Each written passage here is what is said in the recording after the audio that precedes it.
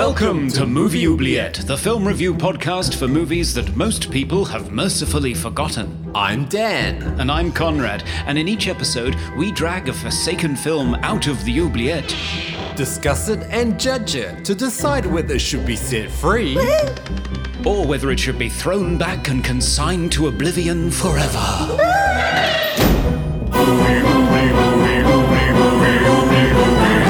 We review the films others tend to forget. Come with us and open up the Movie Oubliette. Welcome, listeners. You're listening to Movie Oubliette, episode 98, the hemisphere-encompassing podcast with me, Dan, enjoying the sweet, sweet taste of coffee again in Melbourne, Australia. Oh, and me, Conrad, wearing black in Cambridge, UK. You can't go wrong with black. In this podcast, we ponder over genre films, horror, sci-fi, and fantasy because when you feel like the world is utter chaos, watching a film about monsters is somewhat comforting. Hello, Conrad. Yes, what a strange state of affairs it is. Hello, Dan. How are you? Have you been staving off the coffee for a while and suddenly unleashed upon it again? Yeah, well, I kind of go through phases of drinking coffee. I'm not addicted to it like everyone else seems to be. I don't need it every morning. But at the moment, I've been trying to do early starts in my day. And so the cup of coffee, cup of joe in the morning does help the energy levels. But yeah, so I've been having a percolator coffee, like the one that you put on the stove and it bubbles over. They're called mochas in Italy. But it's, delicious. Does sound nice. I do love the smell of it. But I have to say, I don't drink it an awful lot myself. I'm more of a tea man. Well, you are British. I mean, it's in your blood cliche. to drink tea. I think my blood is just 90% tea at this point. Yes. And how are you, Conrad? Oh, I'm a little bit down in the dumps at the moment because, unfortunately, my beloved dog passed away this week. So sad. I'm really sorry about that. Yeah, it's a shame. We watched many a movie oubliette film together. Oh. I have to say, she didn't tend to pay that much attention or offer much in the way of criticism, mostly snoring. But, yeah, so there's a big gap on the sofa at the moment. Oh, that's sad. Yeah, dogs are just great. Yeah, so never mind. Well, changing pace, anything in the mailbag today, Conrad? Well, we have gained 2 new patrons. So hello to Christopher and Chazilla. Hello. Welcome aboard. Yes, welcome. Great to have you. And people have been commenting on Buckaroo Banzai still when we were sharing a clip from the nightclub scene. Wicked Person pointed out, that is a saxophonist playing 2 saxes at the same time, isn't it? Is that a thing? Well, it's the 80s. Anything goes. Well, quite, exactly. And Russian Machines replied, in the 80s, yes. Oh, yes. Also, the 80s are known for shirtless, ripped sax players on beaches. Yes. Is that Lost Boys? It is, yes. Yeah. Remember it well. Sort of burned in my memory, actually. Yeah, that guy had a resurgence of popularity because of memes from that scene. It's pretty amazing. He did. And, I always assumed that he wasn't actually the artist singing and that he was just some random pumped guy that they found in a gym. But I think actually he is actually the artist that's singing that track. Yeah. Which, silly me. There we go. Switching gears to Lawnmower Man, our previous episode, we talked about the video game that came out, which was published in Japan under the name Virtual Wars. And the video game did quite well in the West and even got a sequel for the home computer market. And Beach Boy Nick, long-term listener, said, the graphics look better than the films. I think it translates to video games a little bit more than film, I think, especially in the early 90s. Well, yeah, exactly. It's very much a SNES sort of aesthetic, if anybody remembers their Super Nintendo system. And apparently the music, because when I was looking for the music for Lawnmower Man so that I could ape it for our music for the episode, I couldn't find it, but I could find loads of people sharing the music from the video game, because apparently that's hugely popular, that soundtrack. Wow. So there you go. And finally on Lawnmower Man, Serge of Cold Crash Pictures. Hello, Serge. Hello, Serge.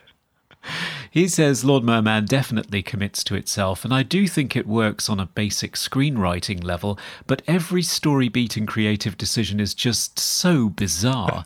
Job is basically Simple Jack played completely straight, that I had a very hard time getting invested and connecting. In fact, I feel like I couldn't connect is letting it off the hook too easy. My least favourite thing about it is probably the way that they turn Job into evil by having him, checks notes, kill a bunch of violent, abusive authoritarians. Yeah. Which is true. I hadn't realised that. Actually, in the theatrical cut, the only people he kills are horrid people that are abusing their families or machine gunning innocent people. Yeah. Yeah. I mean, killing's still not right, but It's ultimately it's not the best way to resolve a domestic abuse issue. No. But it does point out the thing that you said about the director's cut, which is that includes Job killing Pierce Brosnan's wife in the movie. Yeah. So that changes the dynamic quite a lot, I think. Yes. At the finale. Yes. I would agree with Serge about the screenwriting being sound. Like, it is, on paper, it does seem to work. And I think a remake of this movie would work under the right direction. Just didn't quite pull it off at the time. No, I didn't think so. And of course, we said the execution was far from perfect, but the quote of that went out on our social, somebody replied, "The execution was perfect." So Right. there are fans out there. Of course so there we are. go. Of course. That's good. Each to their own. Yes.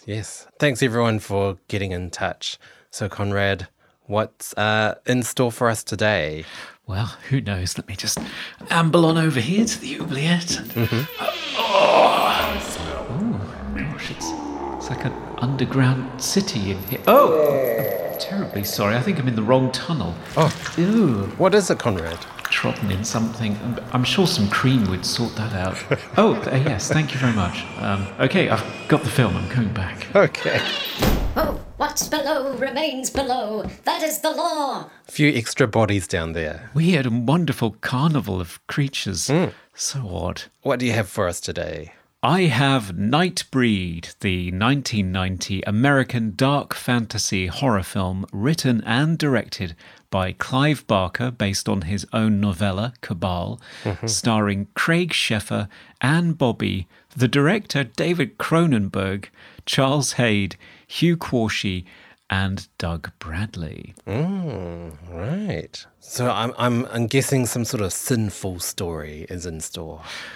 Well, yes, I mean, it tells the story of Aaron Boone, a handsome young man who's being treated by psychiatrist Dr. Decker for recurring nightmares about an underground city of monsters called Midian. Unbeknownst to Boone, Decker is a sociopathic killer who plans to frame him for a series of family slayings.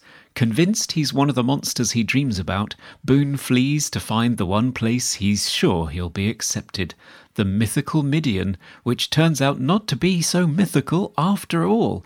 In fact, it's full of weird and wonderful creatures, and one hickey later, he becomes one of them.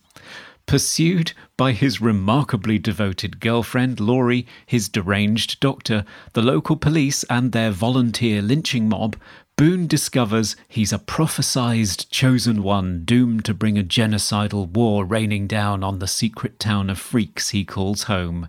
Will he be able to lead them to safety and bring the evil Dr. Decker to justice? Find out. Ooh. And we'll be joined by a guest. We will, thank goodness. After the break. Yes.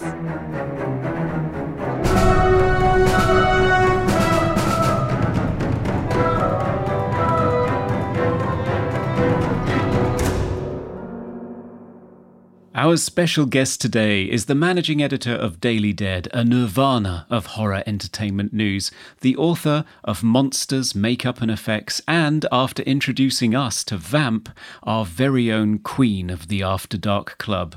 Please welcome Heather Wixson. Hello. Hey, hello. Thank you. That's like the nicest intro. The queen of the After Dark Club. Oh, Yeah. I'm going to get a t-shirt that says that. You definitely deserve that title because we had not seen that movie and we had a great time discussing it with you. Yeah. Wonderful. Well, thank you. It's still one that people continuously discover. In fact, somebody on my Twitter feed this week was talking about it and it was their first time watching it. And I was like, okay, I'm not going to like inundate you with a bunch of tweets, but here's a few tweets. So you're still going until you've converted everyone, I guess. Exactly. So how have things been for you? What have you been up to recently? Recently got to enjoy a fun little, I guess this would be like a milestone in my career, which is strange to say 15 years in, but that I'm actually still having them. But they just announced the next issue for Fangoria, which comes out this spring. And the cover art is celebrating Ty West's new movie X, which comes out, I believe, in March. And I was really honored that I got to basically share with the world that I got to write the cover story for the new issue. Oh, wow. So that was pretty cool. Yeah. Wow. Yeah, it's something like 8-year-old me would be totally freaking out about. Yeah. And much older me is freaking out about. Yes. So that was pretty amazing. I never imagined in a million years I would get to write a cover story for Fangoria. So that was really cool. You could probably hear my dog getting all huffy in the back. Getting excited too, yeah. He gets very excited for my work. But yeah, it's funny, through the pandemic, a lot of stuff slowed down, but horror really didn't. No. Horror waits for no one. Yeah. And there have been a lot of great movies recently. Is there anything you've seen a sneak peek of that we should be looking out for? Well, I do highly recommend X.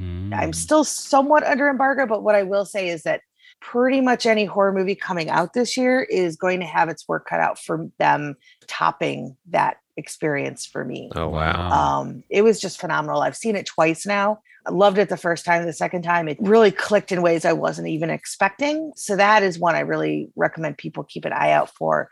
I'm trying to think if there's others. Here in the States, we just had a new movie hit Hulu called Fresh. Okay. Which is a very dark horror comedy with Sebastian Stan and Daisy Edgar Jones. And that was when it premiered at Sundance a few months ago.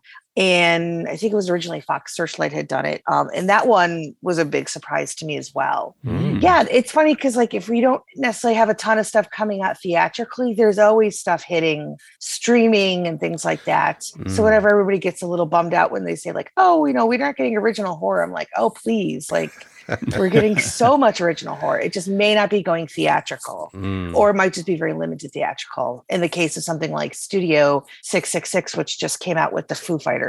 Right. Yes. So, so it's always busy. There's always something, which is a good problem to have. It is, yes. Dan and I still have these dreams that when we're retired, we'll just be sat in an armchair just catching up on all the things that we missed. That's the dream. Yep. So today we are casting our eyes back some 30 years to Clive Barker's second movie, Nightbreed, where certainly as director, I think Hellraiser 2 had already come out at this point, which he didn't helm. Heather, you picked this movie for us. Could you start us off by talking about your history with this movie, how you first came across it, and maybe some of the production history behind it, because it's a complicated tale. It is. So I, as a kid who was fortunate enough to sort of have the ability to kind of watch whatever. I remember renting Nightbreed probably I want to say like in 91. So I was like in middle school, and it was funny because I didn't watch the Hellraiser movies till I was in like junior high, which probably was better because those are pretty intense movies to watch if you're much younger than that. Oh, yeah. They're still pretty intense when you're in junior high as well. But I saw the name Clive Barker, and I remember my reactions to Hellraiser and even Hellraiser 2, which Tony Randall I know did. And I just remember thinking like, wow, there was so much interesting world building that happened in those movies. And I was like, I'm really curious what this is. And for me, I think the biggest thing that stood out was the way that they present the monsters in this movie, because typically when you're watching horror movies, like the monsters are usually the villains or they're sort of the misunderstood anti-heroes or something like that. Mm-hmm. And I just thought the way that they were able to go into the world of these monsters was just really fascinating, even if the version that we got all those years ago really wasn't the vision that Clive had for this story. But I knew there was something there, and I knew there was something that just really spoke to me. And also, I have to admit, because I was somebody who grew up completely loving the movie Some Kind of Wonderful. Oh, Right. okay. You know, I was like, oh, Craig Sheffer, Hardy Jens with 2 N's, as they say in that movie. Is it a horror movie? Like, of course I'm going to watch this. And I think he's phenomenal. I think everybody in this movie is really fantastic. And I think now that we have the director's cut and we have this sort of fully realized version, or at least as close to what Clive wanted to do with this movie as he could, because they did sort of hit some production issues throughout shooting and things like that. To me, it feels like a real gift. Like it's one of those Moby Dick or Holy Grail kind of things. And I think for a lot of horror fans, getting this version of Nightbreed out and for it to look as great as it does, where it's not just like work print versions, because I know there was the Cabal cut that came out years ago, and that was just sort of like mishmash of VHS rips of copies of scenes and things like that. Oh, wow. And it was interesting, but it's not visually pleasing. It's a little bit of a hard watch, actually. So to have this fully realized version after all these years really is a gift. And it made me love the movie even more. You can really see the full arc of what he was trying to do with these characters and with this world building. And it somehow even made David Cronenberg even creepier as Dr. Decker.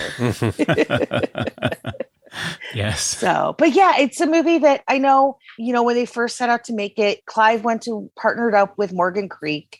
And unfortunately, some producers there got a little too producery, I guess is the best way to put it. Yeah. And decided that the movie needed more slasher elements, which is so strange to me. In a movie that's very much a dark fantasy about monsters. So you have like these sequences that they're fine now and I actually enjoy them, but they don't feel like they fit in with the rest of the movie, particularly like at the hotel and even the opening sequence when Dr. Decker, attacks that family, including that young boy who's crying. Yeah. Because I think even some of the insert shots at the hotel, Clive didn't direct. Wow. And I know that from interviewing Tony Gardner, who did some of the effects on those sequences in particular. Bob Keane is the one who handled all the primary effects, but I know Tony Gardner was brought in for some of the slasher type ones. In fact, it's Tony's head that you see in the hotel that's supposedly severed on the counter there after she drops her donut. Yeah, the mysterious Alvin. Yes. Yeah, who you never see before that scene, and then all of a sudden there's his head.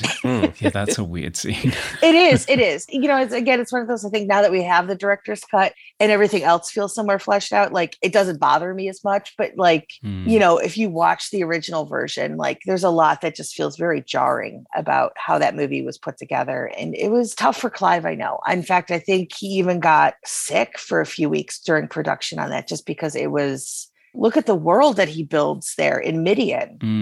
That's phenomenal stuff. So we could spend 3 hours just talking about all that stuff alone, but there's so much other good stuff to dig into. But I think for me, that's why I've always been so fascinated by it, is because knowing what the movie has gone through to get to fans the right way after all these years, plus just like the things that Clive was able to do and the story that he was able to tell, and creating this story that was, essentially making us root for the monsters and making us understand that these people who are being persecuted for all the wrong reasons, just how great and heroic they really are. Yeah. That was such a long answer. My goodness.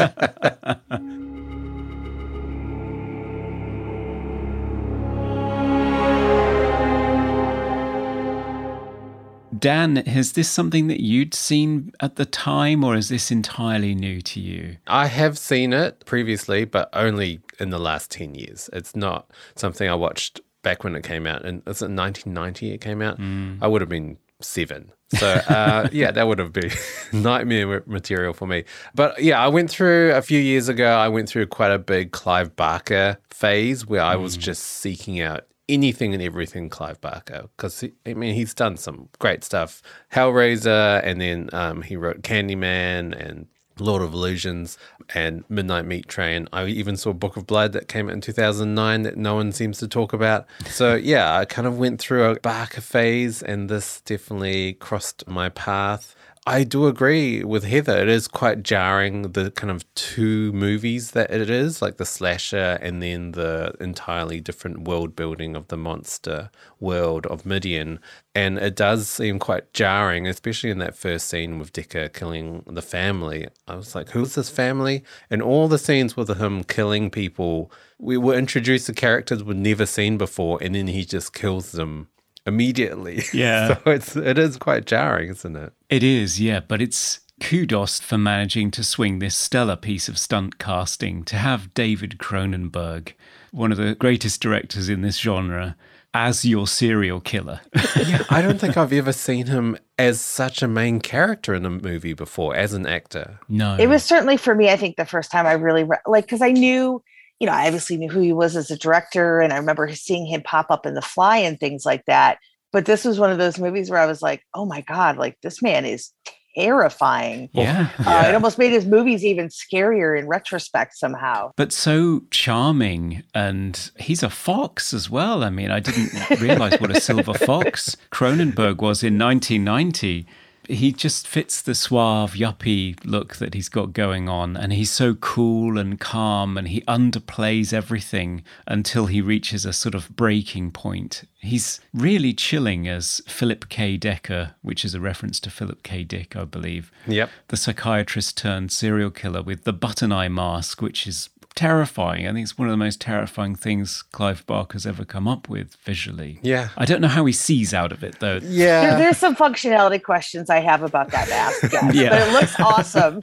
Yeah. It does. I think what's terrifying about Decker as well is how controlled he is. Like, he's quite soft-spoken as well. He's not maniacal in how he acts. That's terrifying. Yeah, he's quietly manipulative, which makes me, probably as a teenager, I was just like, well, that makes me really nervous about like people working in psychiatry and stuff. Like there's just like this underlying, like, are they manipulating you the whole time to like get you to get to these places? And like, it's even like you see him like in the scene in the hospital, he doesn't come into that scene with Hugh Ross as Narcisse seeming like he's there to do a bad thing, but we know he is. There's such an understated way that he plays that character, as you mentioned, until there's that shift where all of a sudden he's like, now he's in hyperdrive, and then he's even more terrifying. For sure. I was confused by his motives, though. Like, what was he trying to achieve with Boone? Like, was he trying to frame him? I feel like he understood that somehow, because of probably sessions that he had with Boone, and Boone obviously having this connection to Midian, I'm guessing Dr. Decker had a fascination with this underworld place. And that he probably thought, not realizing that the people who end up there, they're not like him, they're not murderers and things like that. That he thought he could get in there and maybe harness the sort of power that comes from being a part of the community in Midian. Okay. And then realizing like, oh, wait, whoops, maybe I'm not necessarily going to fit into what they're all about there, especially once we get to sort of the big climax of like basically the whole big war breaking out and things like that. But I'm guessing he's just a guy who's very much into some really dark things, and just thought like this was another way to sort of take his fascinations to another level, right, and maybe also sort of gain some power from that too. Yeah. Okay. Because you are dropped into this movie sort of halfway through almost. You're dropped into established relationships. Decker's nefarious plan to frame Boone is already underway. On the one hand, it doesn't treat its audience as stupid. It doesn't spoon feed you, but it does feel as though you're not given quite enough in terms of motivation and backstory, certainly in the theatrical cut, that you might want to make it a satisfying story with satisfying arcs. A lot of it is left to interpretation, I think. Yeah, I would agree. And I, as somebody who's, unfortunately, I read some Clive Barker, but I'm not as well versed as a lot of folks. I don't know if maybe there's other things in his works that expanded what this idea was, and maybe just not having the time, or just, again, it might have been a producer's thing where they're like, well, we want to tell this part of the story. But it does feel like there's this whole world. In fact, I kind of wish, if I had a time machine and like endless resources, I would go back in time and give Clive like $5 million and say, go make the story that's obviously takes place before this one, because there is one there. Right. But I do think, Yeah. if nothing else, at least the director's cut gives us a better sense of Aaron and Laurie's relationship a lot more, Okay. because that feels very cut short in the theatrical version, which is a bummer because I love Ann Bobby. And you have to wonder, like, why would this woman go to such great lengths? Like, yeah, Craig Sheffer's awesome and that's her boyfriend and everything like that. But like, what's really driving her? Because like, she goes into some pretty uncharted territory for her even. I get love is love, but like, now you're like in this monster world, you're dealing with the serial killers coming after you, maybe go home, Yeah. put it out for a few weeks, come back and check in and see how everybody's doing. Yeah. But not Laurie. Yeah. So I like that we get a little bit better of a sense of what drives their relationship and just how deep it really was, because the theatrical doesn't really give you that. Yeah. So this movie is based on the book Cabal by Clive Barker, which I actually own, Yes, me too. but I've never actually read. It's been sitting on my shelf for years. Oh, Listeners won't know that I actually am holding up a book, so I'm just going to flip some pages. I see it. It looks wonderful. I have the movie tie-in edition. Oh, now I'm jealous. Yeah. So I read this at the time, and this was from the period when I was just before I was a teenager. And it's like you couldn't rent an 18 movie, but you could read this book. And this book is strong, Oh, yes. both in terms of violence and, there are some intimate scenes that don't happen in the movie. Yeah. They are quite graphic. I would like to ask, how different is it to the movie? Because obviously I haven't read it. The overall arc of the story is the same. There is a lot more detail. There is a lot more lore around Midian and all of the creatures in it. Some of the characters that are in the movie are not in the book. Oh, okay. So Sassy, for example. Oh, Wow. Yeah, she came along later. Ralph McQuarrie, the great conceptual artist who's responsible for so much of Star Wars, he sat down with Clive during pre-production, and one of the characters that they painted was Shuna Sassy. she like is kind of almost one of like the fan favorites too. Yeah. Like, especially like I remember like in the 2000s, like whenever you could find like Nightbreed t-shirts and things like that, she's always on there. I mean, because she's so stunning, that makeup and everything about her performance is fantastic. So that's interesting to me. Is she the Yeah. porcupine girl? Yeah, Yeah. she's the one with the quills. Ah, Yeah. yeah. Oh, the makeup and effects on her were astounding. Like, faultless. But yeah, the makeup and effects on this movie is just quite astonishing. Like, so many monsters. Yeah, that was basically the work of Bob Keane, who had also worked on the first two Hellraiser movies as well. Yeah, I could see similarities. Yeah, and he was a guy who came out of the UK as well.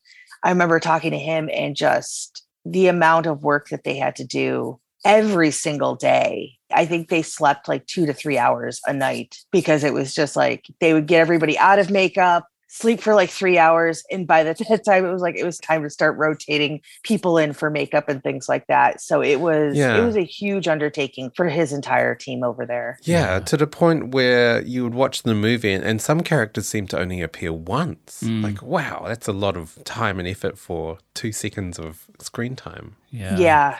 And that's the thing, again, also like as a kid, just seeing a movie that celebrates monsters like that. Because like when you grow up with like the Universal movies, which are movies I watched, as a kid, like you get a Frankenstein or a Bride of Frankenstein or Dracula and maybe a couple brides. But like to have a movie that is so chock full of monsters, almost to the point where there's more people in makeup than not in makeup. Yeah. To me just is like so mind blowing, because people wouldn't do that today. Or if they did, they would rely a lot more on like some digital augmentation and things like that, which they didn't have. Yeah. They weren't able to really rely on that back then. Yeah.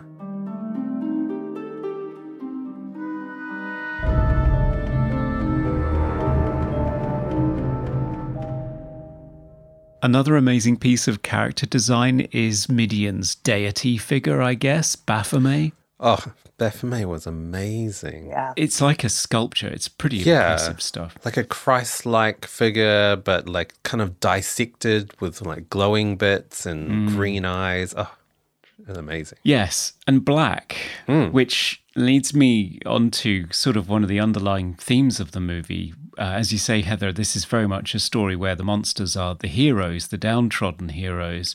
And I think it's fairly clear, coming from Clive Barker, a gay man, that the film has a strong subtext.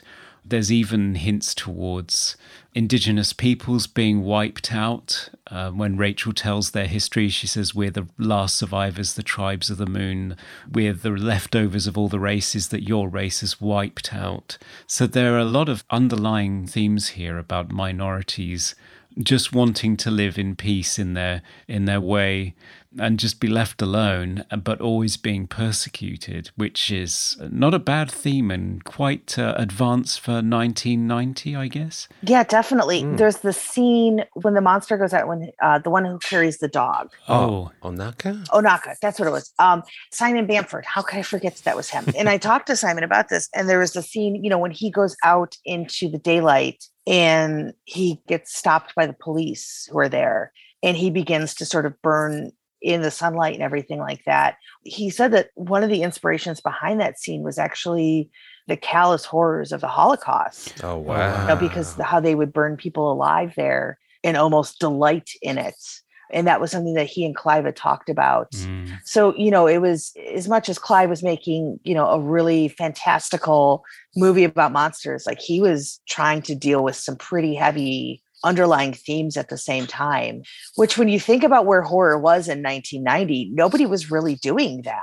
No. And in fact, you didn't really see it again until like 92 when Candyman came out. The 80s was sort of the fun decade. And this was kind of like a response to it in a way where it was like, okay, well, we've had some fun, but like we can use horror to talk about some real life atrocities and try to get people to sort of understand these things a little deeper. But yeah, I remember talking about that and just being absolutely gutted, especially when you go back and now you watch that scene and you're like, oh dear God, like it's even more horrifying. Yeah, it's heart-wrenching as it is. It is. I mean, certainly Onaka, I think, is coded as gay, scampering along with his little dog in his hands all the time.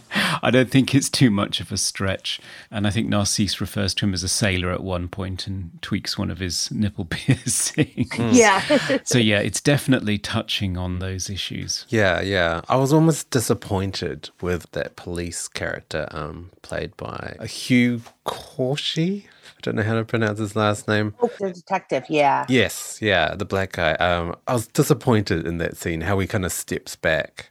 But I guess, does that have subtext there? I mean, I think maybe in some ways it does. If you look at like a movie like Boys in the Hood, you have young black men basically being harassed constantly by a black officer in that movie. Right.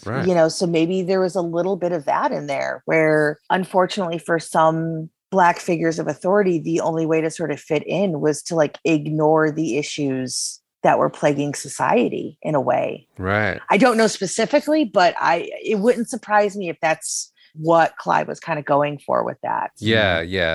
I really like that character, actually. And I was really sad when he got killed by Decker in that scene. It seemed so short-lived. I felt like he could have been more of a part in the end scene. Yeah. I was trying to remember where else I'd seen that actor. And of course, he's Captain Panaka in episode 1 of Star Wars. Oh my gosh, he is. Yeah, I hadn't made the connection. He's also in Highlander. Oh. As one of the other immortals, I think. Right. Yeah. I had not made that connection. It's funny, because I had just recently, as of last year, I finally caught up with The Church from Michel Soavier. Oh, yeah. I haven't seen that. It was one that just kind of had been on my list for a long time, and I was going to talk about it on a podcast. And I was like, oh, that guy looks really familiar. And I looked him up like, oh, it's the guy from Nightbreed. So, and I totally missed the Phantom Menace part of it. So, yeah, his character is surprising. Less surprising, perhaps, Captain Eigerman. That guy is just jonesing to be a villain. Oh, yeah. It really is, yeah. I mean, he boosts his ranks with rednecks with their pitchforks and their torches that are just eager to kill some freaks who have come to the wrong town or whatever. And at one point, Eigerman even says faggot to Ashbury. Yeah. In the director's cut, Ashbury kills Eigerman, not so in the theatrical. I think in the theatrical, I checked again, I think his fate is just left to the imagination. I don't think you see anything happen to him. So I think the redneck lynching mob is a bit disappointing in terms of a cliche. Yeah. Bit of a shortcut. I don't know. As somebody who comes from a redneck family, though, like, it doesn't surprise me. Right. No. If that makes sense. Like, because my whole family's like from West Virginia. I'm just like, yeah, this is probably how they'd react, though. Right. You know, and I mean, it's like, I don't know, look at where we've been in the last 2 years. Is it so surprising? Is it so stereotypical? I don't know, really. Yeah. So everybody listening, you can point your hate mail towards me on Twitter. I'm at the horror chick. Tell me how I've disparaged the rednecks. But as somebody who comes from a family of rednecks, I don't know that I find it that far off, to be honest, unfortunately. Okay. You can say I wouldn't dare. Well, talking about other characters, I really liked the character of, is it Narcisse? Yeah, from Hugh Ross, right? Yeah, a really interesting character that's as it sort of introduces this crazy man that wants to get to Midian, and then he starts just cutting his skin off his face, which is probably the most gory scene in the movie. But yeah, his character throughout the film kind of did remind me a bit of the character from American Werewolf in London, the dead friend that is just always there. Oh, yeah. Griffin Dunn. Like kind of similar, sort of sarcastic and like a little bit sadistic. But yeah, talking about the differences between the director and the theatrical cuts, he's killed off in the director's cut. I was so sad about that. And kind of off screen as well. You don't see it happen. Yeah, that is a bit of a bummer because I think Hugh Ross adds a lot to it. Because like he's almost sort of like the comic relief for a lot of the movie, because it's like they're throwing a lot of serious stuff at you throughout this movie. And he's sort of this jovial, fun-loving kind of guy. When we first meet him in the hospital, he's so downtrodden. He's almost beside himself. Yeah. You can tell that there's something extremely wrong with him. But once he gets to Midian, he's full of joy. Like he's happy. It's like two very different performances all wrapped into one. And he adds a lot. Like him and Craig Sheffer together are really fun. Because I love Craig Sheffer, but he's not a super funny guy. He's very brooding. Yeah. I mean, obviously, because he's got a lot going on in this movie. But it's a really nice balance, I think, to a lot of the heaviness that comes from this story and this world and the things that these characters are going through. Yeah. But yeah, that scene when he cuts his face with the two little silver appendages that he puts on his hands, like, oh, on my his gosh. thumbs. Yeah. The thumb blades. Oh, that's some trauma right there. He is a great bit of comic relief. I love him in scenes like the really heavy scene where Boone is being initiated in Midian, and it's very serious and noble, and Danny Elfman's score is giving it all the weight and the mysticism that it needs. And then Narcisse interrupts it because he's lighting a fag in the corner. Yeah, like a cigarette. Yeah. Just has to silently mouth, sorry. Yeah. Yeah, I love his quips. Sometimes he reminds me of Jack Nicholson playing the Joker, almost. Oh, yeah. Like the scene where I think they burst into a police station and he makes one of them sort of run away in fear, and he says, I do love a coward or something, and cackles to himself. And I thought, oh, yeah, I'm getting hints of Jack Nicholson here. It's funny. I actually think they might have been shooting at Pinewood at the same time as Batman for a little bit. Yes, don't they tell a story of trying to break into the set at one point? Yeah, and I getting thrown really, off? I really think that they were there around the same time. Yeah. Because I mean, Batman was at the studio for I think a year and a half. I want to say. Wow. I would love to see Narcisse driving around in like the Batmobile or something, just having a fun time of it. Yeah. Yeah. Now it's time for random trivia. Okay, it's trivia time. Normally I do trivia, but Conrad, I believe you've got something that you've brought out of the bowl of immortal juice. Conrad, take it away. Yes, so Pelequin, the actor who plays him, Oliver Parker, so memorably, turns out that he is a director in and of his own right now, and directs lots of terribly British films like The Importance of Being Earnest, Dorian Gray, Johnny English Reborn, Dad's Army, Swimming with Men. So he's become quite the director of British comedies. So Oh, wow. Who knew? He's so menacing in this movie. Though. I know, he's so good as Pelequin, but he's settled into comedy of manners type of movies, Right. which is quite sweet. All right, so that's our trivia. Okay.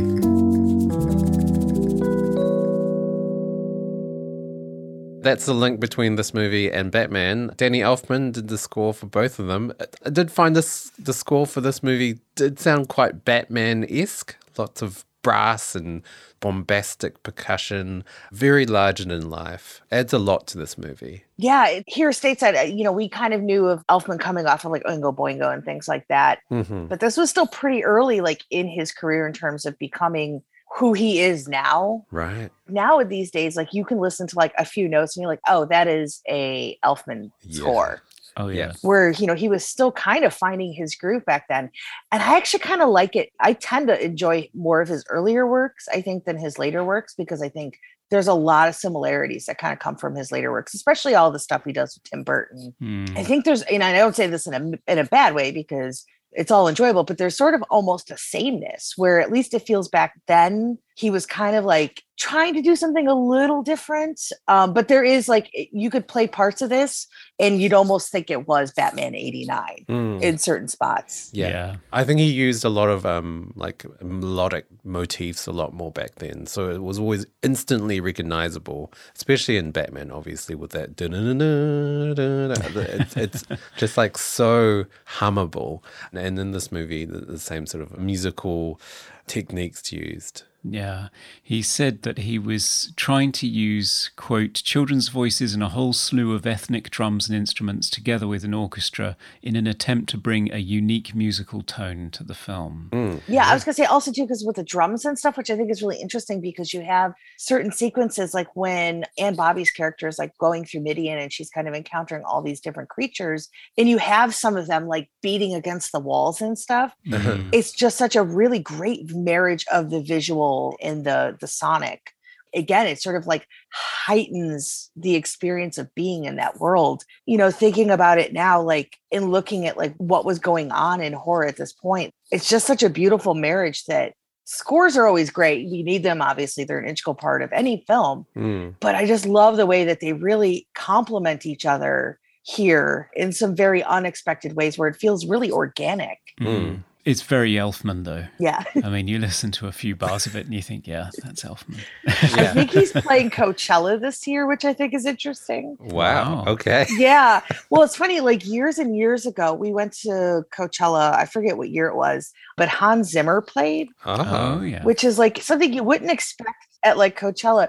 But I will tell you, and it's funny because I'm older, but like when the Lion King theme hits, kids went crazy. Like it was like if Taylor Swift showed up at like some teen girl gala or something. It was like people lost their minds to the Lion King. And I was like, because I was older when that came out, so it's fine. But it was like the way that these like 20 somethings and early 30 somethings went bananas. So I think like Danny Elfman at Coachella is kind of interesting where I'm like, I think I'd go to that. I would. For I think sure. it'd be kind of fun. Yeah. I was lucky enough to see Danny's first ever live concert at the Albert Hall with Tim Burton and Helena Bonham Carter. Oh, wow. That was an amazing night. Wow. And yeah, the weird thing with that was that he was like right there. I had really good seats. I was about 5 feet away from him. But to see him singing What's This live in front of me and behind they had the big screen with the film on, and I just kept looking at the film and thinking, gosh, he's matching the lips really well.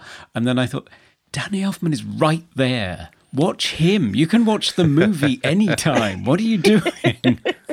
But yeah, that was a great experience. And he was really moved because he'd never done a live performance of his film scores before. And the reaction that he got in London was huge. Everybody went crazy for things like Edward Scissorhands and so on. I am super jealous now, by the way, that you got to experience that. That's really awesome. Yeah. Oh, I miss live shows. I'm desperate for live shows to start again. I really am. Yeah, I feel you. We've had some like festivals out here that are kind of like outdoor and stuff. So we've been to one because there was like one in October for Halloween weekend, which was nice, but it was still kind of like a little overwhelming and, still staying masked, trying to stay away from everybody. Yeah. But yeah, I'm right there with you. I miss that. I miss that feeling. For sure. Going back to differences between the director and the theatrical cuts. The end is very different. Yes. Which did you prefer, Heather? I prefer the director because I think, again, it strengthens the relationship between Laurie and Aaron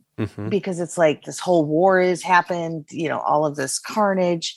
And essentially now the Nightbreed have to like go find a new place. And I think her desire to still want to be a part of his world, for me, like seeing her sacrifice, seeing him transform her and them sort of becoming sort of this Nightbreed couple together, I think just strengthens the love story. Sure. In ways that we didn't see otherwise. So I think for me, I do prefer the director's cut. Yeah. Okay. I will say I do know, like in the Cabal cut, there was a scene where Decker comes back, and I don't think we get that in the director's cut. No, we don't. And it's a shame because even if it was studio imposed and shot afterwards, that last shot of Decker being rejuvenated by Ashbury and screaming, arms outstretched at the camera as it flies away, and Danny Elfman's score roars on the soundtrack until it crashes to black.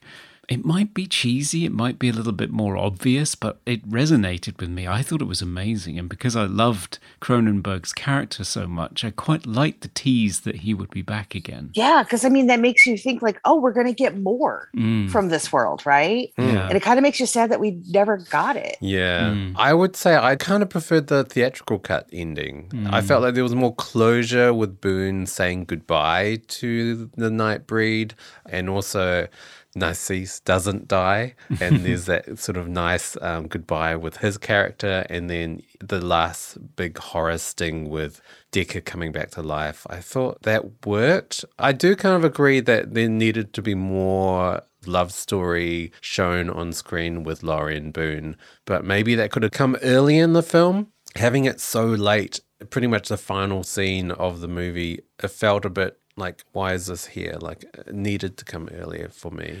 Yeah, there's a lot of footage missing from earlier on in the movie as well, I think. There's a lot more in terms of their relationship that even in the director's cut, I don't think you get all of it. Right. Yeah. It still feels a little bit compromised to me, the director's cut. I know it's closer to what Clive Barker intended, and he was so thrilled and moved to finally see it 25 years later when it was released.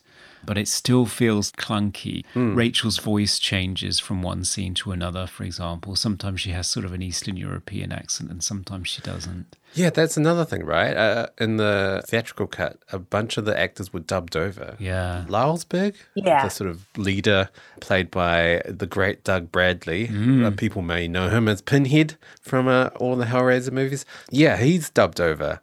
What was sort of your impression of that? Well, it's insanity, isn't it? I'm not a fan, to be honest. It's like, how do you put Doug Bradley into a movie and then decide to dub over him? Yeah. I could understand because, I've seen how producers can meddle and what that causes. But it's like, clearly with the success of Hellraiser, having a British actor delivering lines, it didn't make the movie any less successful. So I don't understand why they thought like, well, let's kind of Europeanize this movie as much as possible in a way. Like, it doesn't make any sense because you just have such great performances. And again, with a character like Lylesburg, who is sort of this authority figure and he has a gravitas, like to remove Doug Bradley from that, like, if you've seen any of the Hellraiser movies that don't have Doug Bradley as Pinhead, Yeah, it doesn't work. Yeah. it doesn't work. You can see why you need Doug Bradley. So to make decisions like that is very, very strange to me. But again, I think maybe hindsight's 20/20 in this case. And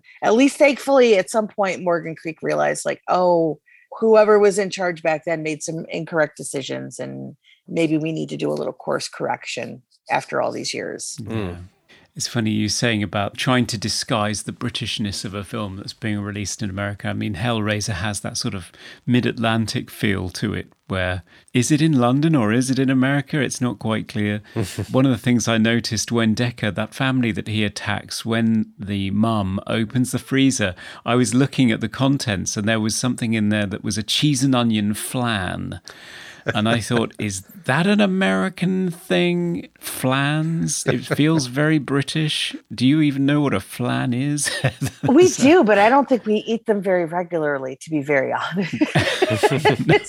Or at least they don't exist in our freezers usually here. I mean, maybe back then they did. I don't remember, but I know we never had any in our house. So, yeah. Cheese and onion flan. I just thought, how British is that? Coming to you live from the Movie Oubliette Theatre, it's the prestigious Mobley Awards. Okay, it's the Mobley Awards. It's where we present our favourite hidden monster world parts of the film in a series of face-ripping off categories. Best quote. It's a quote that I love so much. I actually have a t-shirt that says this. Oh. Oh, wow. And it's basically the Pelican's quote of everything is true, God's an astronaut, Oz is over the rainbow, and Midian is where the monsters live. I love that to quote. Me, you know, you see like the picture of like Bong Joon-ho where he's like, that's cinema. To me, that is cinema. It's just, it's such a mind-blowing moment where it's this very confrontational moment of like these things that, you know, in Boone's mind, like he always thought was like this fantasy, but it really is this reality.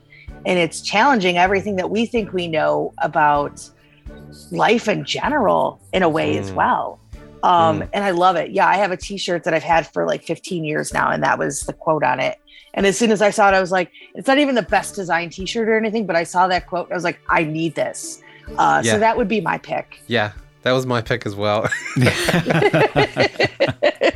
It's so good. As an honourable mention, I quite like Narcisse's line where he's pulling his face off and he says, I'm an actor, see? There's a face beneath this face. Yeah, I love it as well. After he pulls it off, he's just holding like bundles of hair and skin and going, Best hair or costume. I think goes to David Cronenberg in this movie. Yeah, I would agree. I would agree. He just comes in and he's like, he owns that mask. He owns that sort of suave doctor look. You know, it's fantastic. Although I will say, Narcisse in the sequence when they're breaking Boone out of the jail, and he comes in with his cowboy hat. Oh yeah, and the sunglasses. It feels so fun and like very, very like a culture clash of like 80s and 90s like cowboyism, like American cowboyism kind of stuff. Like, but yeah, I mean, you can't go wrong with Cronenberg at all in that. Yeah. Yeah. I mean, for those that need a reminder, so the mask is it like leather or sort of like some sort of sack material? And it's got two black buttons for eyes and then like a lopsided, slanted zipper mouth. Mm-hmm. Very, very scary. It's supposed to look like a sack material, but when he pulls it off, you can definitely see that it's very much some sort of pleather or something of that like texture. Yeah. Yeah. So yeah, the button eyes are the scariest part of it, I reckon, and I guess the mouth as well, the zipper mouth. Yeah. It's a great outfit. Most 90s moment. For me, it's almost like, you know how sometimes when you go back and you watch horror movies from the 80s, like from 1980, and they almost feel like this sort of like remnant of the 70s. Yeah. So it's like, for me, it's like, this is one of these interesting movies where I don't know that it particularly feels super 90s yet, because I know it was made like in 89 and things like that. I'm trying to think if like, you know, honestly, if there was anything, it would be the production design of Dr. Decker's office. Yes. Feels very 90s. Yeah. The bubbling sort of waterworks on his wall in that one scene when he has all the knives pointed up. Like, does he think nobody's going to walk into his office? Does nobody like else work in this building? Yeah. Like, it's very presumptuous on his part. So yeah, I think it's the production design in his office, I think for me is the most 90s aspect of this movie. Yeah. I thought the most 90s thing about this, possibly something it was pointing towards, which was the sympathetic monsters, the downtrodden monsters, because I was thinking of, well, a lot of Tim Burton actually, but particularly Edward Scissorhands, I guess, in 1990. Right. You have Dark Man from Sam Raimi in 1990. You have the Addams Family in 91, even maybe The Iron Giant, 99, Oh, yes. where the robot is being treated as a monster, but actually it's misunderstood. And something like Terminator 2 in 91, where the Terminator becomes a sympathetic, heroic character, and it's actually the humans that are the problem creating World War III. Yeah. Yeah, it feels like the 90s were a period where we were re-examining stereotypical depictions of monsters and discovering that it's really the humans that are the problem. So true. Favorite scene? It's so tough for me because I feel like the whole sequence of like the battle to me, because it's so ambitious, there's so many moving parts. There's explosions and there's fighting and there's crazy stunt work happening, and you're kind of going through all of these brilliant sets and things like that, whether it's inside, you know, in the underground, or if it's outside, like amongst the cemetery and things like that. But if I think about like a singular like moment, and I think for me it was the moment that like scarred me as a kid, I think it's when Narcisse cuts his face Right. in the hospital. Like, because to me that was like when we went from like, oh, okay, and then you're like, oh my God, what is happening? Yeah, because I do feel like for the most part the gore effects in this movie are a little tame. So seeing that scene with Narcisse in the hospital was just like, wow, I didn't expect that. Yeah. Yeah, it comes out of nowhere. Yeah. Favorite scene, Conrad? For me, every scene that David Cronenberg is in, which I know is the wrong instinct, it's the thing that the executives loved and thought, hey, we're getting a slasher movie from Clive Barker, the guy who did Hellraiser, let's focus on that and cut everything else out. So I know I'm sort of going against the Occupy Midian crowd, but I do love every scene Cronenberg is in, and the finale of the theatrical cut.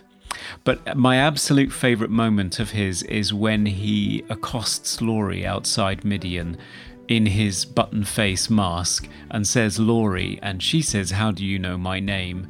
And he says, oh, that's a good question, and puts his finger in his zipper mouth. Yeah. And then pulls his mask off from the mouth. Yeah. And it's so sort of creepy, but sort of playful and sexy as well. It's a weird moment, and it's just wonderful. I love it. It's so Cronenberg. It is. It's so Cronenberg. Most cliche horror moment. Mine was one specific moment, and it's with Curtis, or yes, Dr. Detker. And it's the killer is behind the freezer door, which Yeah. it's either that or bathroom cabinets, isn't it? Yeah. Don't open anything. No. Yes. I was trying to mention to Dan that, without spoiling anything, that in the new Scream movie, there is quite a long scene where somebody opens lots of doors. It's and a nothing great is behind sequence. them Oh, yes. I haven't. every single time. Yes, I'm looking forward to watching that movie. Yeah. There's also a pretty fun sequence involving basements as well. Yes. Right. So yeah, there's some good stuff in there. Yeah. Best special effect. Gosh, how do you even choose in a movie like this? Yes, like it's that's tough, isn't that's it? just a mean question. Because it's like it's all amazing. Like I look at all of these characters and there's just something to love. Even like the transformation of Boone, like with the symbols in his face are just so incredible. Like Lylesburg having these little ridges of eyes in his face, Narcisse, and just the way that like his makeup looks is just so striking. We talked a little bit about Shunasasi, who's like, got these amazing quills. And then of course you have Baphomet. Like even that is incredible. Like I can't pick a special effect. I just think Bob Keane and his team like created something so extraordinary here that like, you still watch it and you still can find these little makeup touches to certain characters that maybe you didn't see the first time and just be completely blown away by it. So I have to cheat on that one and just say everything. Yeah, as well as those makeup effects, particularly Shunasasi. I would also tip a hat to the great matte paintings by Cliff Cully, Yeah. a British matte painter who had worked on things as far back as Dr. No in 1962 and had done 7 Bonds and also classics like Clash of the Titans. And he worked old-fashioned style. There's no compositing there. He's hanging a sheet of glass in front of the camera and he's looking at the scene and he's painting around it and creating the Rockies and a winding road in the middle of the wilderness for a scene that's just shot, some dirty road in London somewhere. So to get the colour right and to compose a beautiful shot that still stands up pretty well today in 4K, that's something. That's a dying art. So it's a beautiful thing to look at. Favorite sound effect. Okay, so sound for me, there's one scene where Decker unsheaths like a barber's cutthroat razor. And why does it make a cat screeching sound? I know. That's exactly what I've written down as well. Yes. It's odd. I know. Detective Joyce should really hear it. It is so loud. And it's like a cat where you've got a rocking chair on its tail or something. Yeah. It's just, it's amazing. It's an odd choice. Yeah. Most funniest moment. I mean, I think it's anything with Narcisse. Like, he's got so many great little one-liners in this movie that it's hard to pinpoint just one. Like I think especially like his sequence, like when Boone is first meeting with Eilsberg and they're kind of talking, and I think that's when he says something like to the effect of like, "Oh, I've never touched a legend before," or something like that. And yeah, he's just got so many great one-liners in this movie. So I think any time that he kind of comes in to add a little bit of levity, I think works really, really well. I think that's where the real humor from this comes. Sure. Yeah. Although the woman with her weird gooey donut pastry thing is kind of like unintentionally funny to me. Yeah, that scene went on far too long and just not effective picking up of food from the floor. And what is she trying to achieve? Just moving clumps of this horrible concoction from the floor to the desk. A garbage can, right? Or something. Like, why would you just not throw it directly into a garbage can? Yeah. Yeah. It looks so vile as well. It's obviously been under the studio lights for far too long. It's sort of liquefied. Oh, it's horrible. Yeah. And she's like licking her fingers at the same time. Okay, that's our movies. Yeah. Hey, this is Don Mancini, the creator of Chucky, and you are listening to Movie Oubliette. Okay, it's a final verdict. Should Clive Barker's Nightbreed be freed from Midian to scare the masses and be loved by all, or should it be swept into a collapsing tomb in the oubliette, lost forever? Heather, you have presented us with Nightbreed. What's your final take on this movie? Should people watch this movie? Oh, yes, I think so. And I think what I love about Nightbreed is because I think it is a movie that's either when it came out was either ignored or misunderstood because of the way that it was presented then. So I feel like by having this new version that feels so much like what Clive had originally set out to create, it almost revitalizes it in a way that, I mean, I wasn't really expecting. Like I was going into seeing the director's cut for the first time. I just wanted to see what Clive had always wanted to do. And the way that it moved me on an emotional level, I just never expected that. And I feel really grateful as a fan that we get this version now. And I think there's much to learn. And I think sadly, there are some themes in this movie that are still, unfortunately, hugely relevant in our society today. So yeah, I think it should be out there. It should be celebrated as much as possible. I love that people are still discovering it, because I would say probably at least once a month I come across somebody on social media who's like, oh, I'm finally gonna watch this. And because I think here in the States, like I think you can find Nightbreed on like Shudder, Amazon Prime has it. I think it might even be on Tubi. Oh, wow. And I know for a long time it was even on like the Vudu free service here. So yeah, I think the more people that get to see this and see the way that Clive had wanted to make it, I think is all for the better. But I do think also in retrospect, I think it is interesting to go back and watch the theatrical and sort of do that compare and contrast, because I think to anybody who's interested in storytelling, in horror and things like that, I think there's some lessons that you can learn from both versions, I think. Yeah, sure. Yeah, for sure. How about you, Dan? Yeah. So this movie, for me, I think it is flawed. I think there are parts of it that I don't know really worked. Me personally, I didn't really like Boone as a character. I couldn't really connect with him, but I connected way more with Laurie and with Narcisse, and even with some of the support cast were sort of more relatable. I think the overall themes of this movie still resonate today. I think if you are a minority or into more of a sort of niche community or into something a bit left of center of normal society, I think this movie is definitely for you.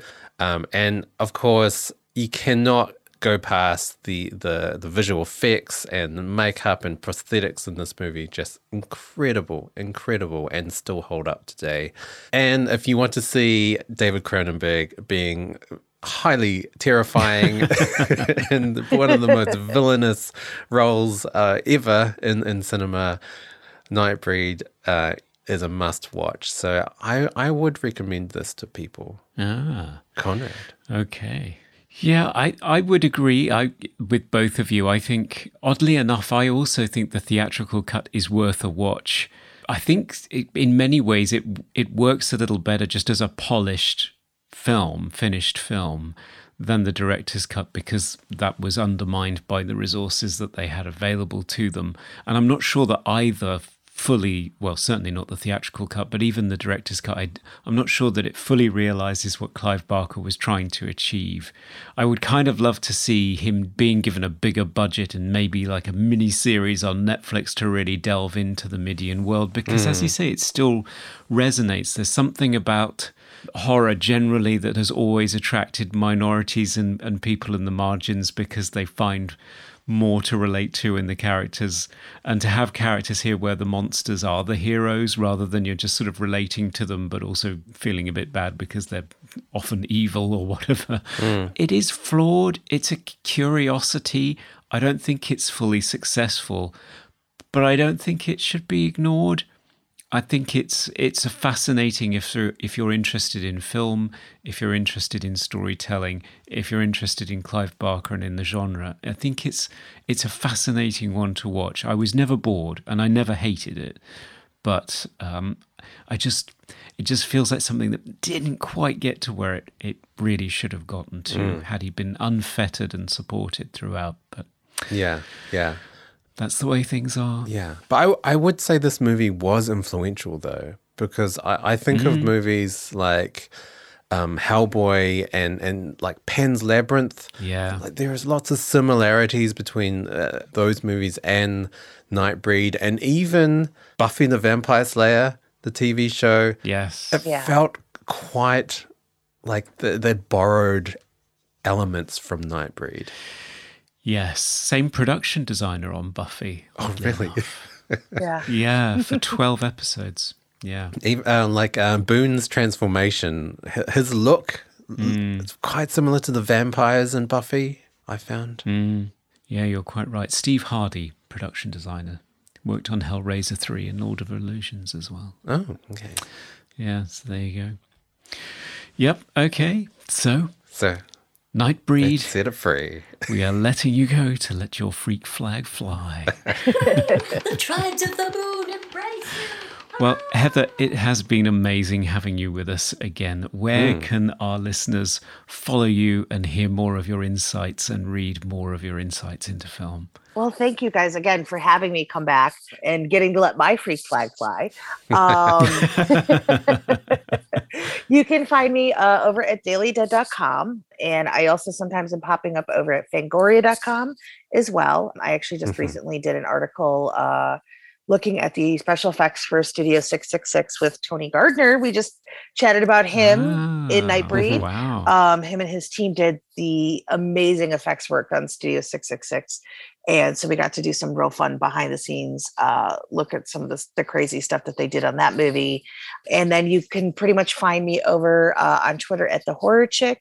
And currently Monsters Makeup and Effects Volume 1 is available to purchase pretty much anywhere you get books now. I found out it was actually even like on Walmart and Target's websites of all places. So I'm moving up a little bit, which is exciting. I was like, hey, look, I can order this from Target of all places. So so that's basically where I'm at these days. Yeah, and tantalizingly, it says on the cover it's only volume 1, so there's more to come. Yes, it's going to be a 4-volume set. So volume 2 is currently in the editing process, and that should be out later this year. And then we'll have 3 and 4. So we've got over 80 stories or 80 artists that we're going to be celebrating throughout this series. So it's very exciting. Yeah.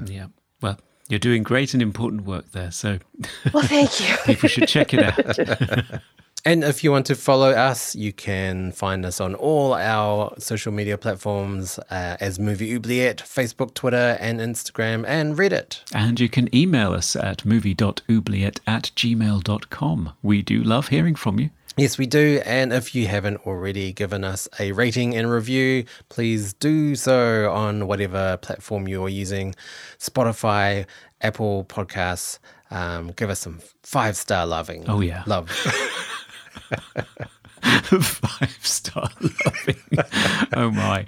And if you want to give us even more love, you can head on over to Patreon, where you can support the show for as little as $1. You can be nominating films for us to do in future episodes and getting access to extended parts of the show.